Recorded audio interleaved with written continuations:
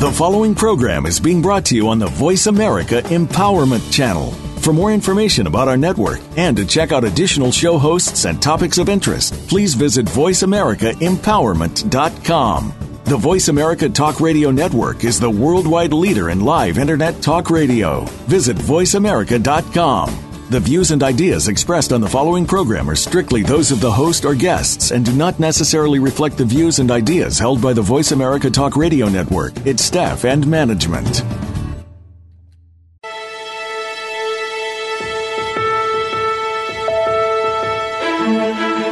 There are some people that make their work just another thing they have to do. And there are those that make their work something that they want to do. Welcome to Working on Purpose with your host, Elise Cortez. In our program, we provide guidance and inspiration from those people who have found deeper meaning and personal connection to their work life. It's beyond 9 to 5. It's working on purpose. Now, here is your host, Elise Cortez. Welcome back to the Working on Purpose show. Thanks for tuning in again this week. I'm your host, Elise Cortez, joining you from Dallas, Texas, which is my home base. This program is all about helping people more meaningfully and productively connect with their work and is an extension of the work I do at Elise Cortez & Associates and also my own research around meaning and work. I'll introduce my guest in just a moment here, but let me thank my media partner and sponsor, Jobing.com. If you don't know them, Jobing.com is the leading locally focused job board in the nation. They are dedicated to helping employers find quality talent in their own backyard and giving job seekers control over their search so they can find work close to home. Great partnership. Thank you, Jobing.com. For this week's conversation, with me is David Lee of Human Nature at Work, and who is also an internationally recognized authority on organizational and managerial practices that optimize employee performance. David is the author of Managing Employee Stress and Safety and Storytelling for Trainers, as well as nearly 100 articles and book chapters on employee and organizational performance that have been published in North America, Europe, India, Australia, and China. We will be doing a slightly different show today in that first, David will interview me. How about that? About my research in meaning and work in relation to identity. Then in the second segment, we'll talk about an article he wrote in 2012 called Here's Why Your Employees Just Aren't that into you.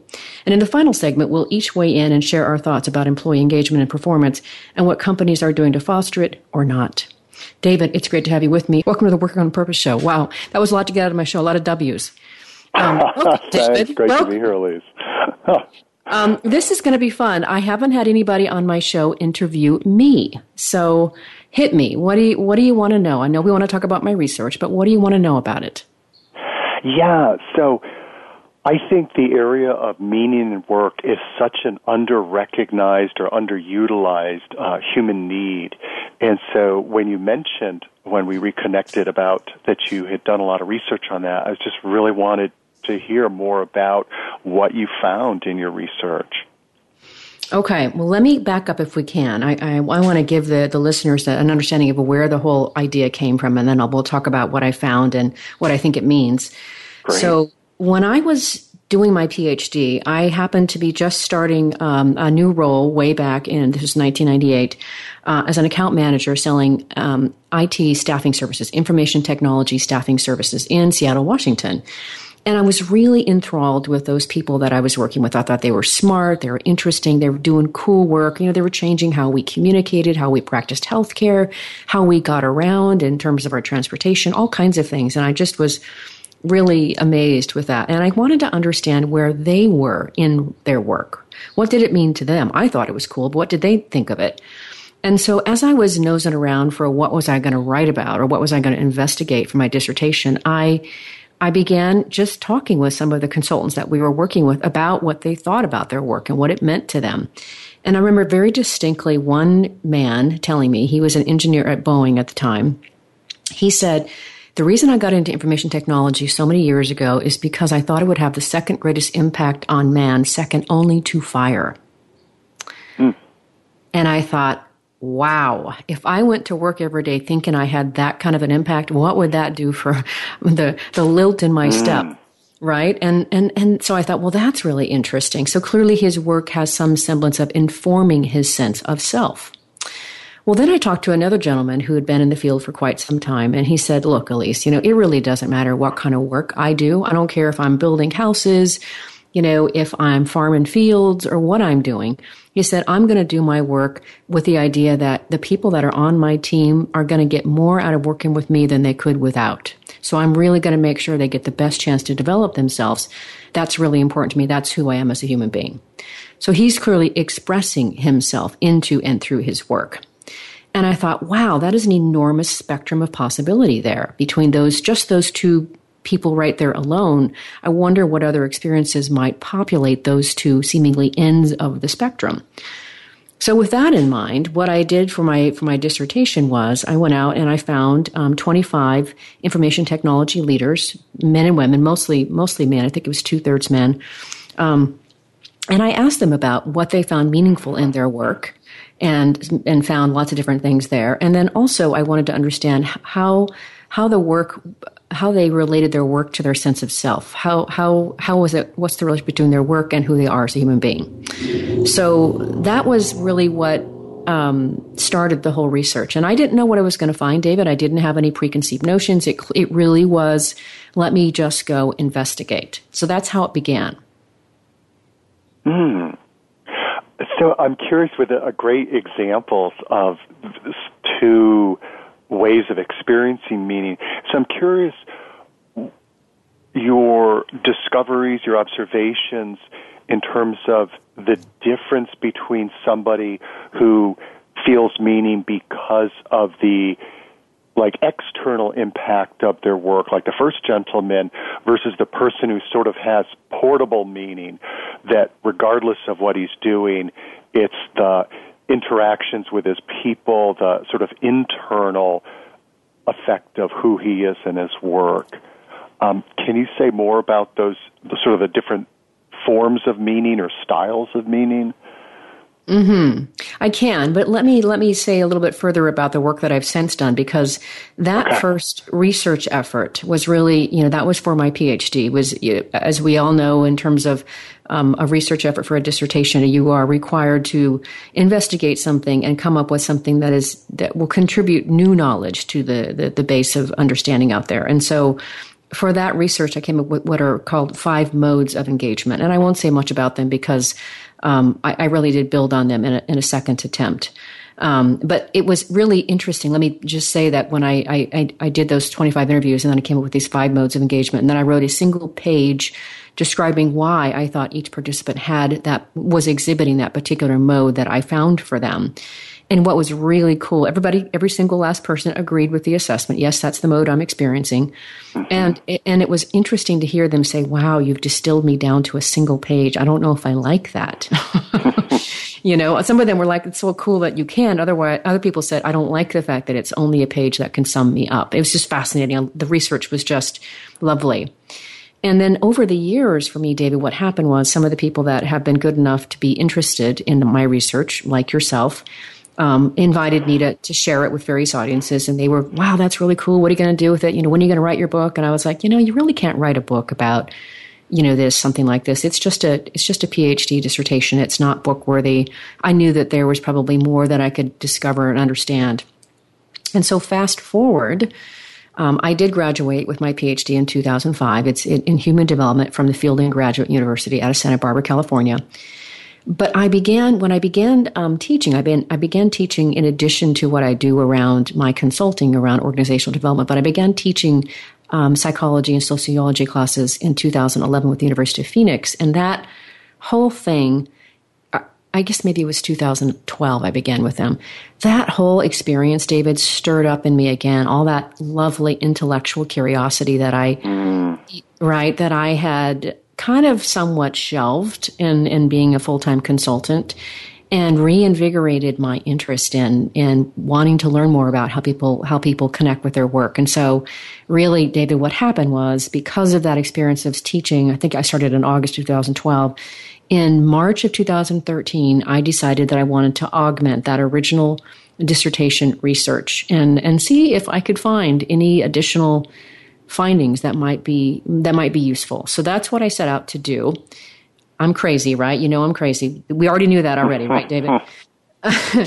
So here's what I did. I set out and did interview. I found 115 men and women between the ages of 20 and 74 across 20 different professions. And I basically repeated the exact same thing that I did back for my dissertation. And this time, interviewing that kind of a swath, not just a single area like information technology last time, but 20 different fields and across many different ages.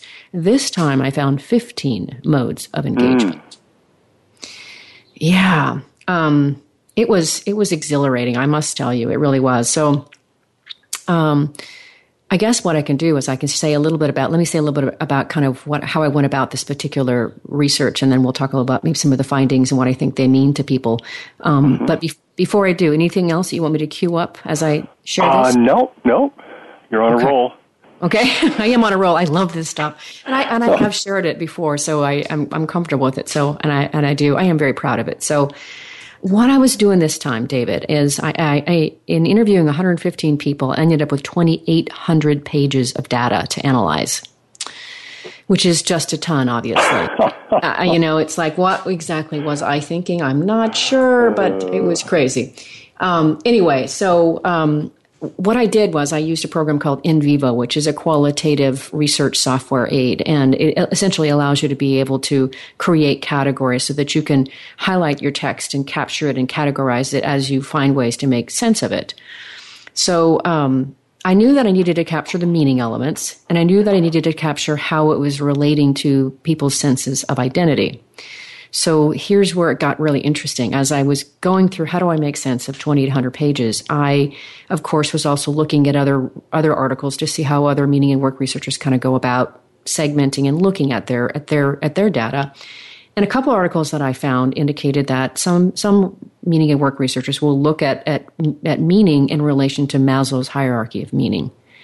And so I thought, well, that's really kind of interesting. And so I began to notice that, that there were people that talked about their work. Let's start, more on the fundamental level of, hey, this is a job that pays the bills. This is how I put a roof over my head. This is how I, make sure that my family is fed, et cetera. And that's kind of like the level of, it really is kind of like a security sort of a level, right?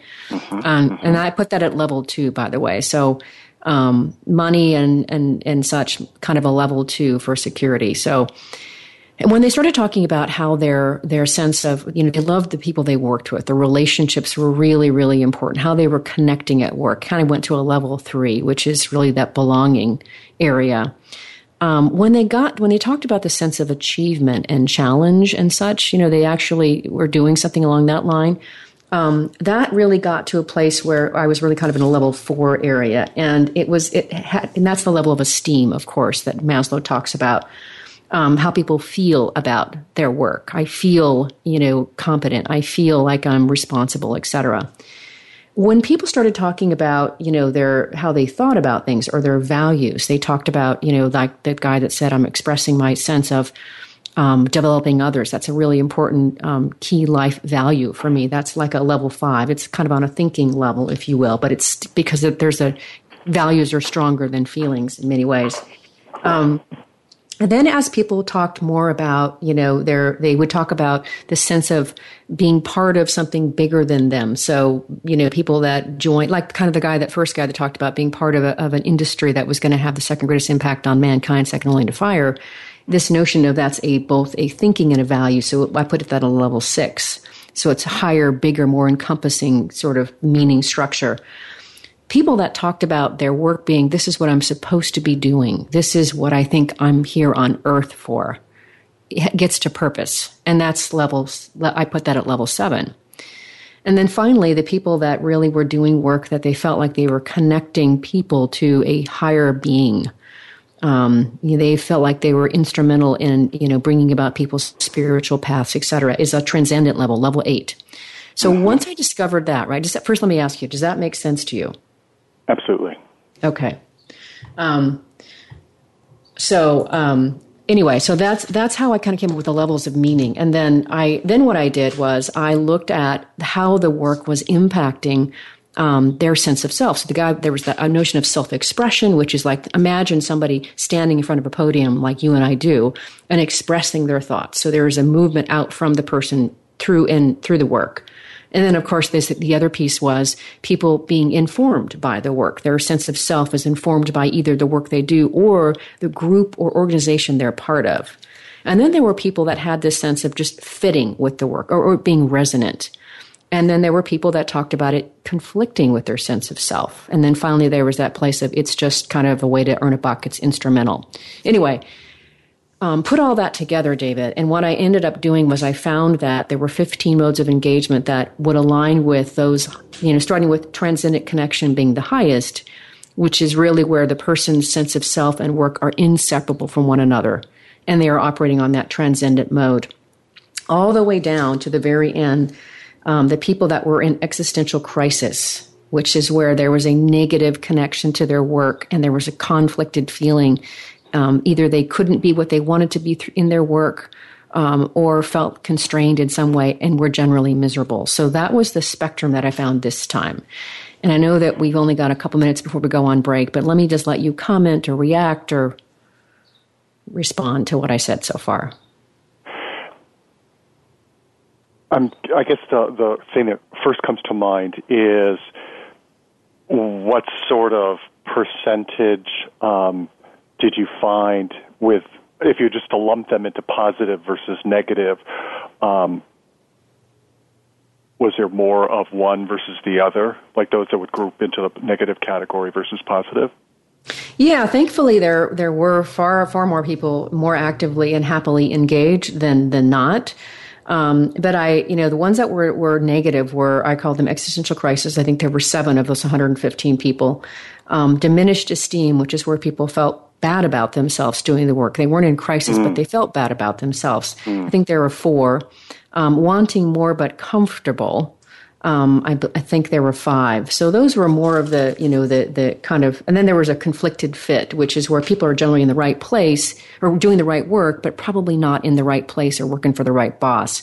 So probably if I had to remember, I didn't refresh the numbers for myself, I would say it was probably about a 70%, more happy or fulfilled versus 30% unfulfilled. This is what I found. And which is maybe not too far from what Gallup kind of tends to find now that I think about it. Anyway, because there's a gradation between them. Mm-hmm.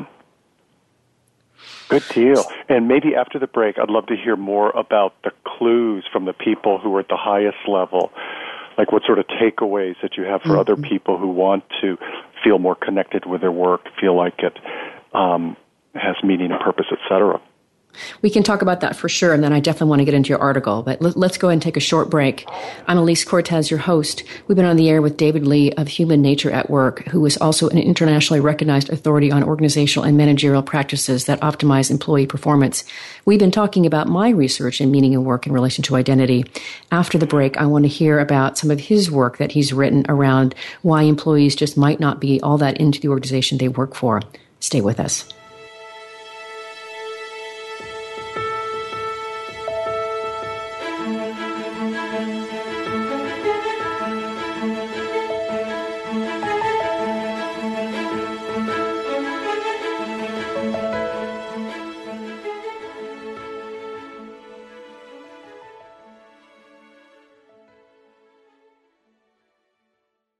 Elise Cortez is a speaker and engagement and development catalyst. She designs and delivers professional development, leadership, and engagement workshops and can bring her expertise to your organization. She will help ignite meaningful development within your workforce that will increase employee engagement, performance, and retention. To learn more or to invite Elise to speak to your organization, please visit her at www.elisecortez.com. She would welcome the opportunity to help get your employees working on purpose.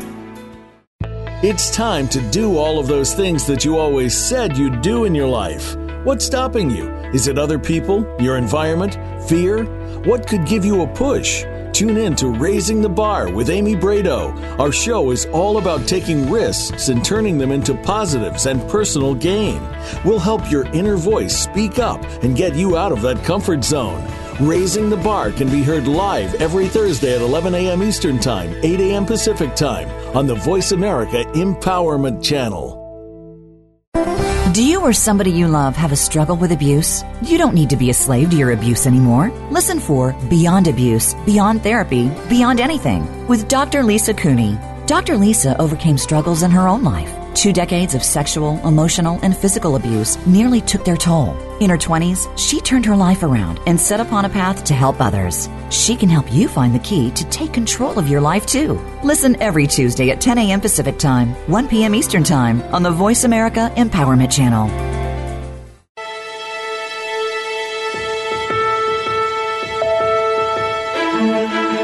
This is Working on Purpose with Elise Cortez. To reach our program today, please call in to 1-888-346-9141. Again, that's 1-888-346-9141. You may also send an email to Elise, A-L-I-S-E, at EliseCortez.com. Now, back to Working on Purpose. Thanks for staying with us and welcome back to Working on Purpose. If you're just joining us and tuning in, my guest is David Lee of Human Nature at Work. He is also an internationally recognized authority on organizational and managerial practices that optimize employee performance. David is the author of Managing Employee Stress and Safety and Storytelling for Trainers, as well as nearly 100 articles and book chapters on employee and organizational performance that have been published in North America, Europe, India, Australia, and China. He joins us today from the Portland, Maine area. I'm your host, Elise Cortez. Before the break, we were talking about my research around really how people experience meaning in their work in relation to identity. And I know, David, you had a couple more questions you wanted to ask me about that before we go on and talk about your article. Yeah, so I'm curious, any key takeaways for the people that were at the higher end of the hierarchy in terms of they're finding their sweet spot in terms of what they're great at, what they love doing, and what the marketplace values? Such a great question. Well, the other thing that I didn't mention before is that I also coded for affect or feeling. So I did code, and people would talk about this sense of just, kind of almost euphoria almost, this really fulfilled, strong sense of fulfillment, obviously. And also what I learned about those people is no super surprise here. They had to work throughout their careers to get to a place where they could be either living their purpose or the second. So the very top one was transcendent connection. And no surprise, a lot of those people are rabbis and priests. And the one exception was somebody who was a life coach. And then living my purpose, there was quite a few people in that camp who had found what they really feel like this is my highest value that I'm living to. And of course, working hard and, being able to develop a base in their life and a sense of self and talents to be able to find a way to monetize that in the marketplace. There were singers in there. There were people that work for nonprofits, all kinds of different people that fit into that camp. And then authentically impacting society is the number third. And they really, that sense of just really needing to know that they are moving a needle somehow. They are mattering to others was really important. So those first 3 or 4, there was a tremendous, very, very palpable sense of fulfillment and engagement and pride and, appreciation for getting to do the work that they do. In fact, to the point, the guest that I had on some time back, actually in early May, her name is Dr. Mary Howard. She talks so much about how she so vibrantly experiences her work and how grateful she is. She's probably a perfect example of somebody living her purpose. And when you hear somebody talk like that, David, it's incredibly infectious. So they scratched to get their way there. And they were grateful to be there, and they were working very hard to make sure they stayed there. That's what I would say to that question. Okay, great. Well, let's talk about your article. We spent a lot of time talking about the stuff that I love, and thank you for letting me do that, because as you can tell, I'm slightly interested in love it. And I looked over your article. I think you wrote it in 2012, and I love your title, Why Your Employees Just Aren't That Into You. The 7 common reasons. Would you talk to us and share with us what you wrote about and what you found? Absolutely. And just to frame the article, what inspired me to write it was 2 things. One is the ongoing engagement dilemma, more specifically that since Gallup started measuring engagement and publishing about it just a little bit before 2000, basically the employee engagement needle has not budged globally. So despite literally billions of dollars spent on employee engagement and millions of words written, including many by me, employee engagement levels are still dismally low. And so why is that? And the other factor that inspired me to write this is just working with managers over the years and hearing the common laments about, I wish our employees showed more initiative.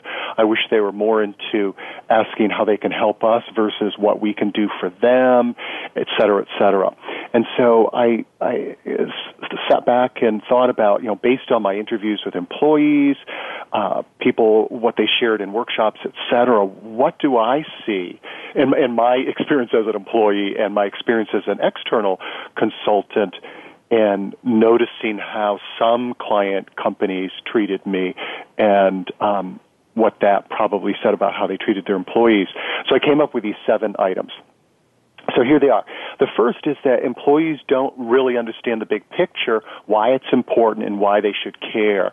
There's a classic research done by Harris Interactive. It was commissioned by Stephen Covey's group, which showed only 4 out of 10 employees knew what their employer's mission was. Wow. Yeah. And I love the analogy that Stephen Covey used. It's like, if they were a soccer team, that would be only 4 players knew which goal to shoot on. So it's like, how do you expect to win the game with that? And then, so that's number 1. And number 2, employees don't know exactly how to make the biggest contribution. And this is a huge area of weakness that I see. It's industry term called line of sight, where employees, even if employees do understand what the key initiatives are, the goals, et cetera, they don't have a clear understanding of what their high-value behaviors are that help those goals happen. And back to the Harris Interactive study, they found that only 2 out of 10 employees knew how they could help their employer achieve their goals. So back to our soccer team, the analogy that Stephen Covey used is that's like only 2 of the players knew which position to play and how to play it. So you just, picture these soccer players banging into each other, confusing each other, et cetera. And just a quick, not aside, but mini tangent to that is one of the things I've noticed in working with managers over the years is and no matter how smart and people-oriented they are, most have huge room for growth in terms of how to communicate clearly and specifically. This is what our values look like in action, and these are what our what your high value behaviors look like in action. So that's number 2. Can I add on to that one? Oh, please. What I find interesting about what you just said there, right, and I've seen this in the work that I've done, working with really leadership development, and that's with brand new supervisors and also seasoned managers, is you're right. All of us have to continue to work on our ability to communicate clearly and effectively. Very, very hard skill to master, but such important ramifications when we don't. So I love that point. Oh, cool. Absolutely. So the next one, number 3, and this is an area that I believe has received the least amount of attention, especially given the potential impact of getting it right. And that is employees are unwittingly taught not to care. And what I mean by that is one of the truisms that I think of in terms of all kinds of relationships is this: when we're careless in our treatment of others, we teach them to care less about us. Yeah, and I think anybody listening to this who's ever been an employee can think of many examples in their lives, in their career, of being treated carelessly.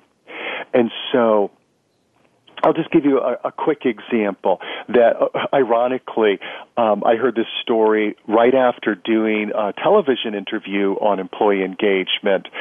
And when it was over, this woman who was in the production room or the camera room came out and shared a story about experience that she had recently at another job that she worked, where she had come in the middle of the night to fill in a place for somebody who called in sick, worked all through the night, and she had worked throughout the day.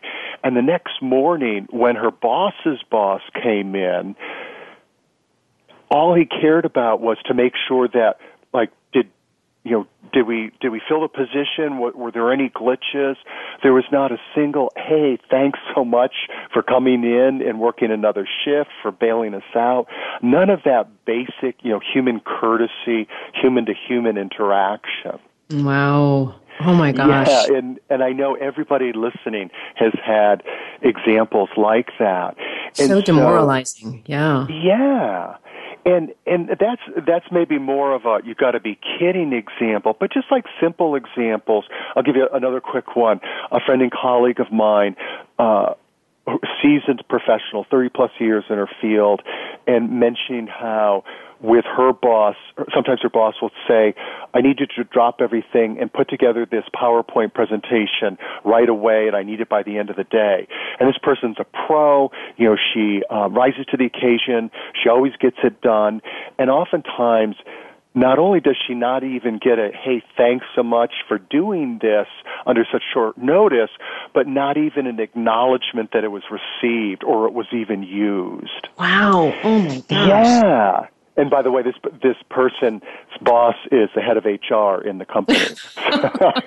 Yeah. Should know better. And actually, speaking of human resources, so here's what I think could be perhaps the biggest, bang for the buck, but there's actually really no buck required to get this right, is becoming more mindful of interacting human to human versus having workplace interactions being so transactional, impersonal, and all business. And I'm just going to stop for a second. Do you want to say anything about, you don't have to, but I'm curious if you want to say anything about that, or do you want to wait until the third segment? I'll weigh in then, because I want to make sure that we have enough time to get all 7 of these, get to the next segment. Yeah, so I think that impersonal, transactional, not relating human to human is huge, is endemic, and is a huge source of employees why they're just not into their boss or their employer. Number 4, managers don't know how to create an environment that fosters passion, courage, and a desire for excellence. And so the predominant way of managing people is still primarily hearkening back to the early 20th century, Henry Ford days of just pump out the widgets. And it's not conducive. The Henry Ford saying is, why is it that whenever I hire a pair of hands, a head has to come with it or a brain has to come with it? And it's like, you got to be kidding. So, obviously in today's world, you want innovation, you want creativity, you want employees to have the desire and the intelligence to customize the customer experience, etc. But most managers are still treating employees like the way they were treated, which just obviously does not work with this workforce in this economy and the sources of competitive advantage in this economy. Yeah. And so managers need to learn to become what I call employee whisperers, a la Cesar Millan and the Dog Whisperer. So I just want to quickly check, how are we doing in terms of time before the next break? We have about 3 minutes left. Okay. So I'll be super brief. Number 5, employees are set up for the agony of defeat rather than the thrill of victory. People don't remember that Wide World of Sports commercial. The agony of defeat is the poor skier tumbling down the hill, and the thrill of victory is whatever somebody's doing wonderfully. All sorts of fascinating research by Dr. Teresa Amabile from Harvard Business School, as well as others, showing how progress and mastery is hugely self-reinforcing because it makes us secrete dopamine, which is a mega feel-good biochemical. And so employees have the daily experience of not being able to excel because they don't have the tools, training, resources, coaching, etc. And that's pretty demoralizing after a while. It's just like, why bother? Number 6, bad behavior and poor performance go unchallenged. Doesn't need a whole lot of explanation. Everybody's experienced that and just how demoralizing and frustrating that is.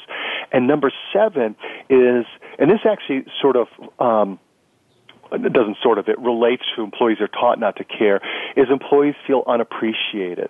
This is another area that is so simple, yet in the transactional, impersonal workplace, so many opportunities for just civil human-to-human interaction of, hey, I really appreciate you're going the extra mile and doing this, or way to go, the way you, and then specific feedback.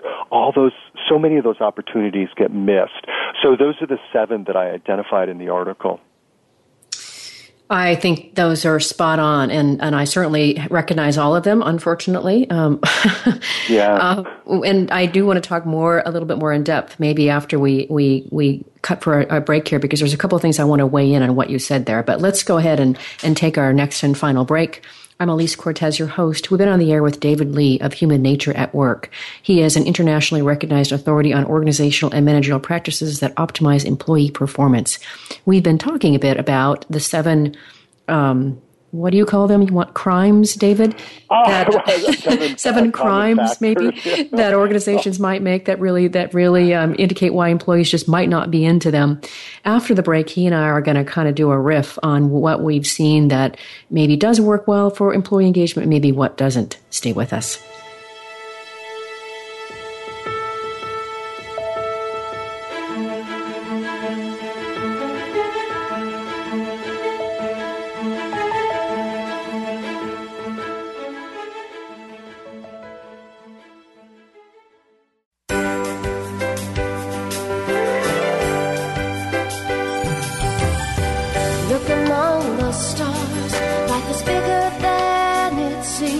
Get inspired, encouraged, and connected on our lively, award-winning Healthy Living Power Hour. Star Style Be the Star You Are, with hosts Cynthia Bryan and Heather Brittany. Live every Wednesday at 4 p.m. Pacific on the Voice America Empowerment Channel. Tune in to the Power Party for positive, uplifting, life-changing talk radio. Visit starstyleradio.com.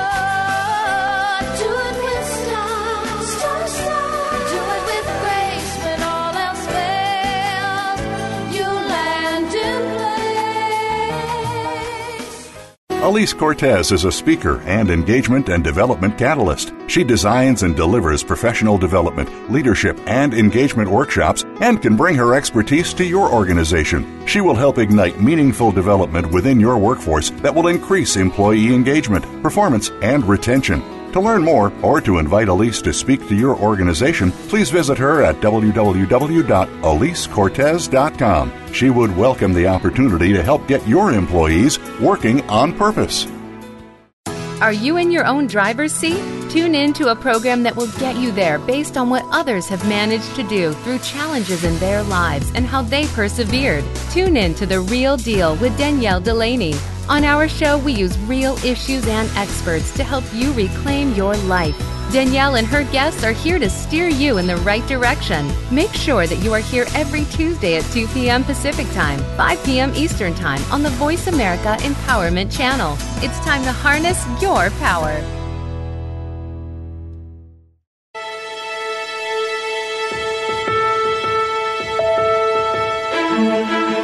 This is Working on Purpose with Elise Cortez. To reach our program today, please call in to 1-888-346-9141.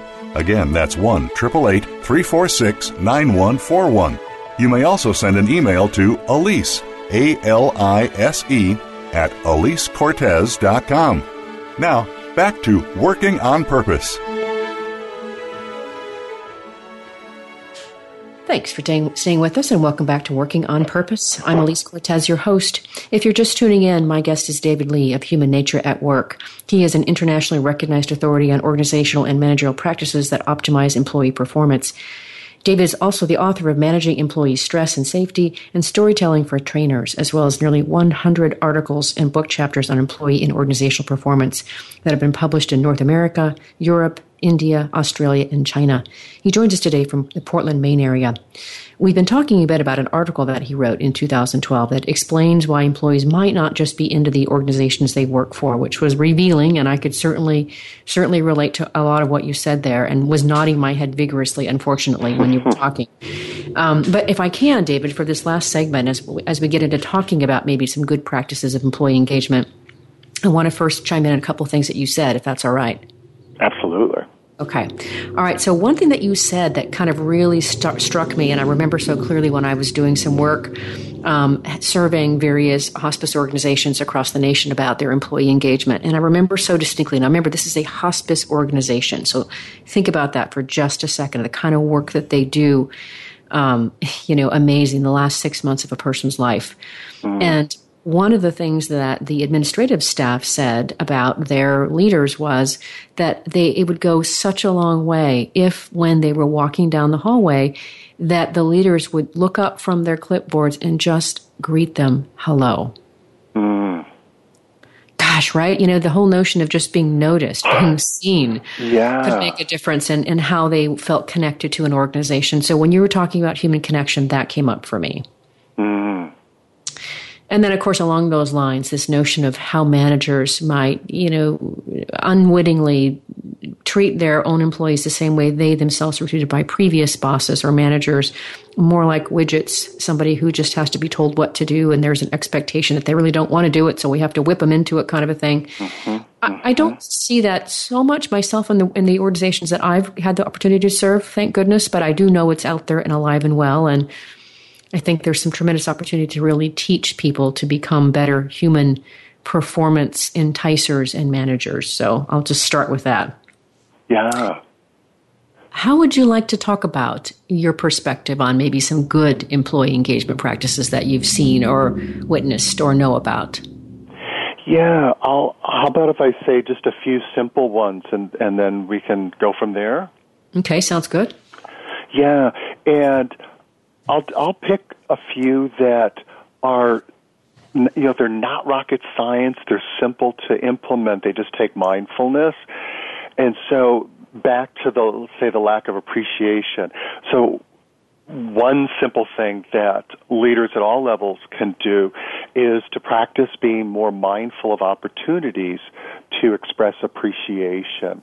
And just one little tactical idea that I loved, and I got this from a HR VP from a company that had a wonderful culture. And one of the things she would do, and this is more a formal kind of expression of appreciation, is when somebody in the company did something super well, that she would send a thank you note to the person's spouse. I've heard of people doing that before, yes. Yeah, isn't that cool? It is So cool. you think about, I won't spell out the obvious, but what makes that so awesome. So just being more mindful of expressing appreciation. Number two, and this is so true with the millennial generation that has grown up getting lots of coaching and feedback from the adults in their life, is being more mindful of giving ongoing feedback, and obviously not just the negative feedback, the positive feedback. And that's one of the ways that I think of how to make work more like a video game. One of the reasons why video games are so addictive is you're getting constant feedback.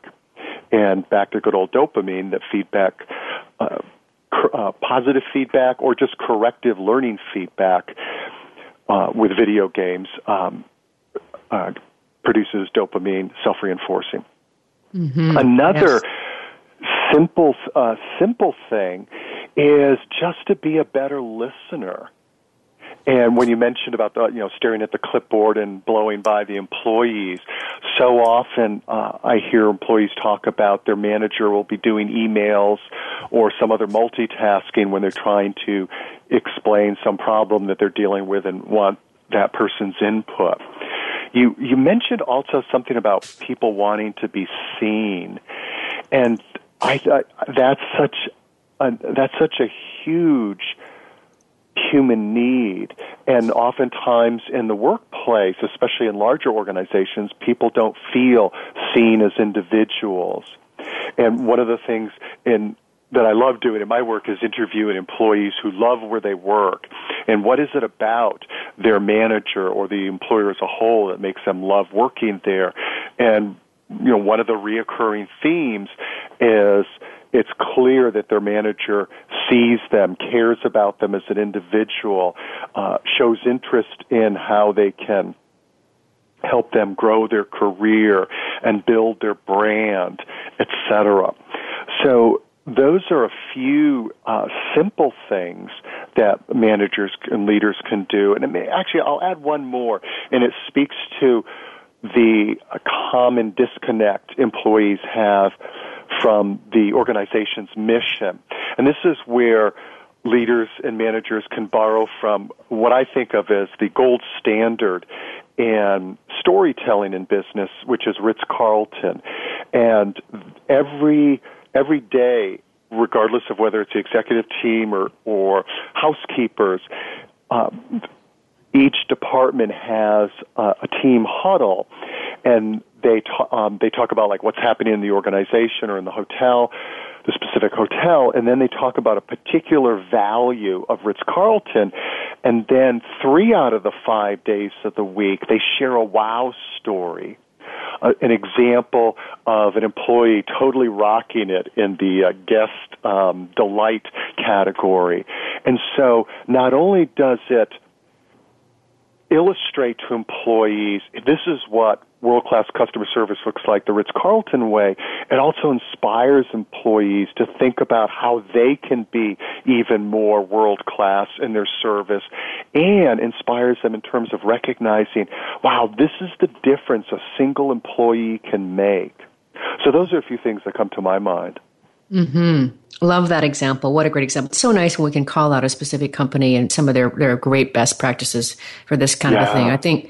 I think a lot of organizations would like to become better at engaging their employees to do their best work, and they just don't know how or don't know how to start. So I'm hoping that we're giving our listeners some useful tips today that they can take away and maybe just start putting to work when they get back to work. I want to comment on one thing that you said, that then I think it was the second to last comment that you made about the importance of managers being able to really take time to individually connect with their employees. I think that is right. So important to be, and a lot of the work that I've done over the years with developing high performance teams using like StrengthsFinder or something like that, where what we're really doing is we're first letting the employee discover their own unique set of strengths and talents, what makes them uniquely them, right? And then getting the manager to recognize that uniqueness. This is uniquely you, David. Let's celebrate that, and let's find a way to bring the best of you out. And what do you want to develop more of, right? So when you think about I had such a great example. I heard Sir Ken Robinson speak in Philadelphia on Tuesday. What an incredible human being. He's so bright, so interesting. And he gave this fantastic example, David, that I have to share really quick because it exemplifies what I want to show here and what you said. He said he has an example of of a gentleman who actually was a young man, and he actually had this weird, strange habit of walking around the house all the time on his hands. And, so to the point he'd go up and down the stairs on his hands. Wow. And yeah, just incredible. And instead of, his mother was quite amazing in the sense that she didn't say, would you just stop doing that? It's so irritating. Could you just walk like normal people? Come on, just give it up. Instead, what she did is she went on down to the school and said, hey, do you have a gymnasium here? I think maybe my kid might benefit from being able to develop himself in this way. Well, of course, the long and story of it, I wish I could remember this guy's name, but he ended up being an Olympic champion in gymnastics because his mother saw what was special and unique about him and chose to develop that versus trying to correct it out of him. And again, I think great managers do that with their people too. They look for what's unique and special about you and how can we really draw that out so that you win, so the organization wins, right? And that takes that special focus that you were talking about. You got it. That focus and that interest. Mm-hmm. If I could actually just also back up to something you mentioned about like where can people start? And one of the things that I recommend to people around this issue is, like, how do you break the ice? Like, how do you talk with your employees about, like, are we driving you nuts or what? Are we, what do we like to work? What's it like to work here? Is to share the article with employees and then ask some questions. So to ask, what of these sound familiar to you? Which ones of these do you think we're dropping the ball, and which ones do you think we're doing well? What in each area, like, what's one thing I can do, and what's one thing we can do as an employer that would make this a more meaningful, satisfying work experience and help you perform at your best? Mm-hmm. What a concept, asking. Just asking for feedback. Now, mind you, I have to make a point about that, because one of the things that I have written about over the years is that I think that many organizations do like the idea of doing an annual survey, and that's all great and wonderful, but it may actually miss the mark in the sense that what I've learned, of course, doing this over the years, is that some employees don't really trust that that's really anonymous, so they give maybe higher scores than they normally feel. But if there's a way to be able to do it so that people feel like I can really say what I think, I really can share what I think is going great, what I think needs to be addressed, I think goes such a long way to continue, or I should say open that dialogue between employee, employer, and management.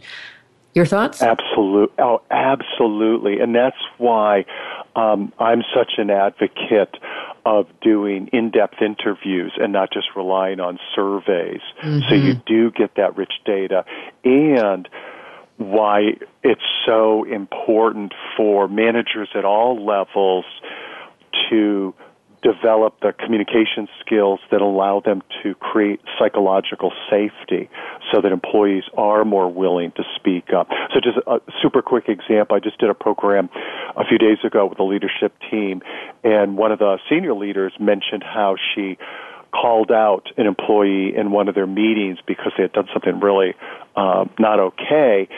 And after the meeting, the employee came up to her and said, I was really hurt that you did that to me in front of the group.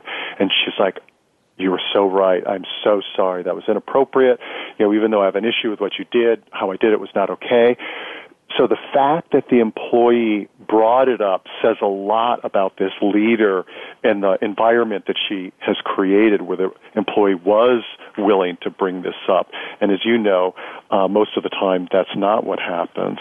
Mm-hmm. I certainly think it does absolutely indicate that. And I would applaud that leader for how she has fostered an environment where, I love what you said, that psychological safety is so important.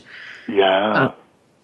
Believe it or not, we only have basically a couple minutes left on the whole show here. So let me at this point, David, just let me ask you, just maybe in 1 minute, your final thoughts about, what you want to leave with our listeners about employee engagement and performance today. Yeah, I guess for me, the bottom line is it's all about the relationship and it's all about the conversation. And so if you want better employee engagement, then you need to develop better employee relationships, and better employee relationships require having better conversations. And so I'm glad we sort of ended off on beginning the conversation around asking, what can we be doing, et cetera. Mm-hmm.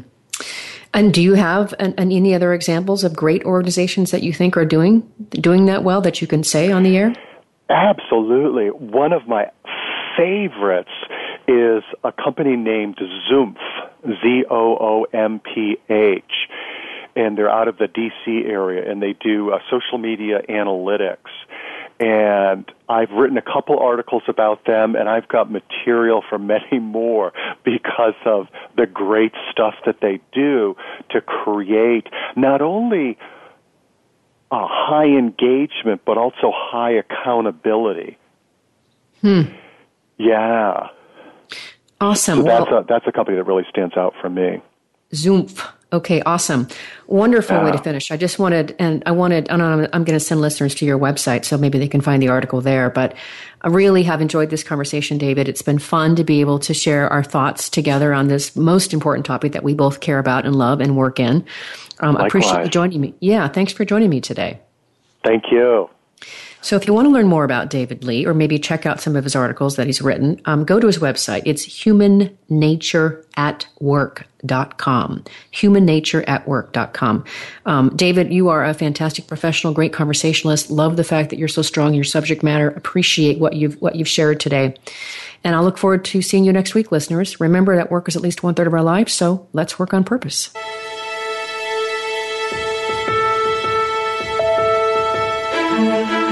We hope you've enjoyed this week's program. Be sure to tune in to Working on Purpose, featuring your host, Elise Cortez, every Wednesday at 6 p.m. Eastern Time, 3 p.m. Pacific Time on the Voice America Empowerment Channel. This week, find your life's purpose at work.